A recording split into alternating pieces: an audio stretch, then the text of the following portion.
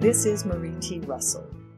Welcome to the Inner Self audio version of How Nations Can Tackle Environmental Crises by Shifting Priorities to Sustainable Development.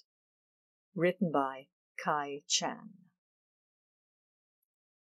In May 2019, a United Nations report on biodiversity made headlines for the bad news it contained. 1 million species at risk of extinction. The biosphere's many contributions to people are being degraded by a variety of industrial activities and resource use. Freshwater, soils, and a stable climate are all under threat and giving way to droughts, floods, zoonotic diseases, and more. Amid all the bad news, however, were bright lights. I was one of the authors of that report, and we found a way out of the mess with the seeds of solutions sprouting all over the world. While the report delivered a jarring message that only transformative change could address the climate and ecological crises, it also laid out a pathway in sustainability. After days of negotiations with 132 nations over the wording of the report's summary, the other authors and I left Paris full of hope. Yet, 14 months later, many nations already seem to have lost their way, focusing on restoring pre-COVID-19 economies rather than building resilient social and ecological systems for thriving sustainability. There is a way forward, but it entails addressing several inconvenient truths. Technology and innovation are double-edged swords.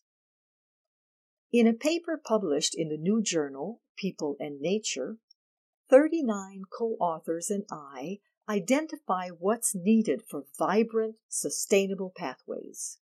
Here are a bundle of commonly misunderstood truths. We are often told we need more technology, innovation, investment, and incentives for sustainability. In truth, we actually need to shift all four. And restricting damaging forms of technology, innovation, investment, and incentives is often harder, but more important than boosting desirable kinds. Technology, for one, is not only a source of good, it is also an enabler of ever-increasing human activity and associated environmental impacts.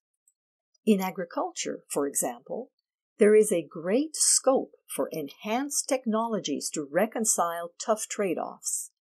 These technologies can help produce food for humanity while maintaining space for nature and its contributions to people, such as water purification, dust retention for air quality, the mitigation of floods, and the aesthetic and cultural values associated with pastoral landscapes. Think smart irrigation, but also enhanced crop breeding.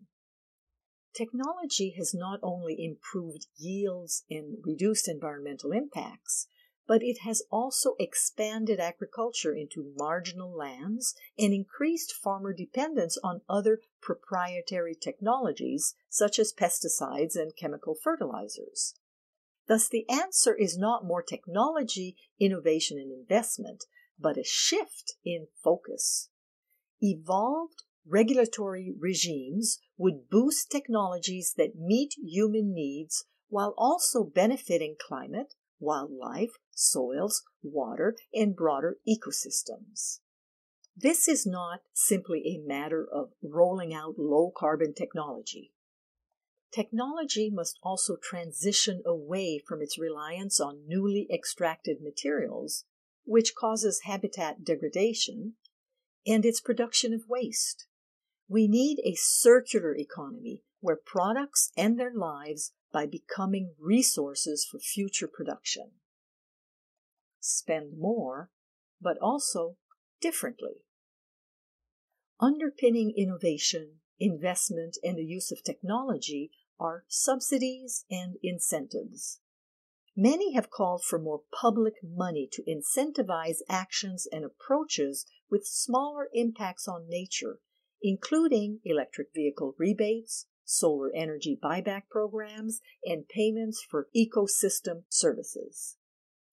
Some have called for an elimination of harmful or perverse subsidies, but in governmental and intergovernmental circles, this is rarely accompanied by a specification of what is harmful or perverse, leaving the impression that most subsidies are okay. Harmful subsidies are actually in the majority. A subsidy is harmful, we argue, if its primary purpose or effect is to enhance production or extraction. And in most contexts, including for fisheries, the majority of subsidies are just that, boosting fisheries, catches, and the vessels to catch fish. The same is true for agriculture. Most of the more than $600 billion US per year in subsidies is production-oriented, which exacerbates environmental problems. Only a minority of subsidies target improved management and environmental performance. Fund workers and the transition. Governments struggle to fund incentive programs to cure environmental ills fueled by harmful subsidies. Throwing good money after bad is inefficient and ineffectual. Instead, governments could reorient all public funds towards strong and durable environmental stewardship and social sustainability. Such a transition can help many workers whose livelihoods depend on current technologies and practices. In many nations, the wealthy co-opt most subsidies and reap the benefits of technological innovation, while the poor get left behind. Globally, small farmers are struggling with debt, droughts, and crop failures, with farmer suicides in India providing a dramatic example. Both people and nature can be served by reorienting subsidies away from producers and distributors of seeds and chemicals and towards small farmer loans and ecologically restorative farm practices.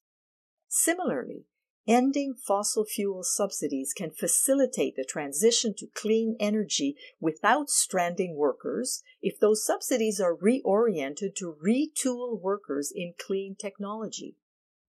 Paradoxically, it's even harder to stop giving money to industries than to promise new money.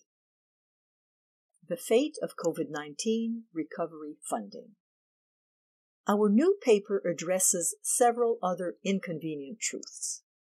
It's inconvenient to recognize that many of us must reduce our material consumption and that we must collectively rein in human population growth, or that solving environmental challenges requires comprehensively addressing inequalities in income and power across gender and other lines of social difference, and that effective and sustainable actions and strategies must transparently include diverse stakeholders, especially indigenous peoples and local communities.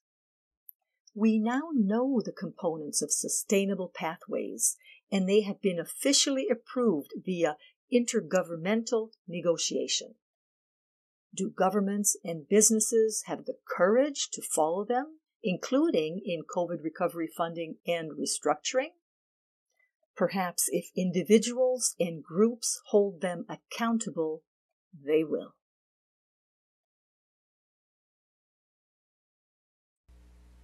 This article was republished from The Conversation under a Creative Commons license.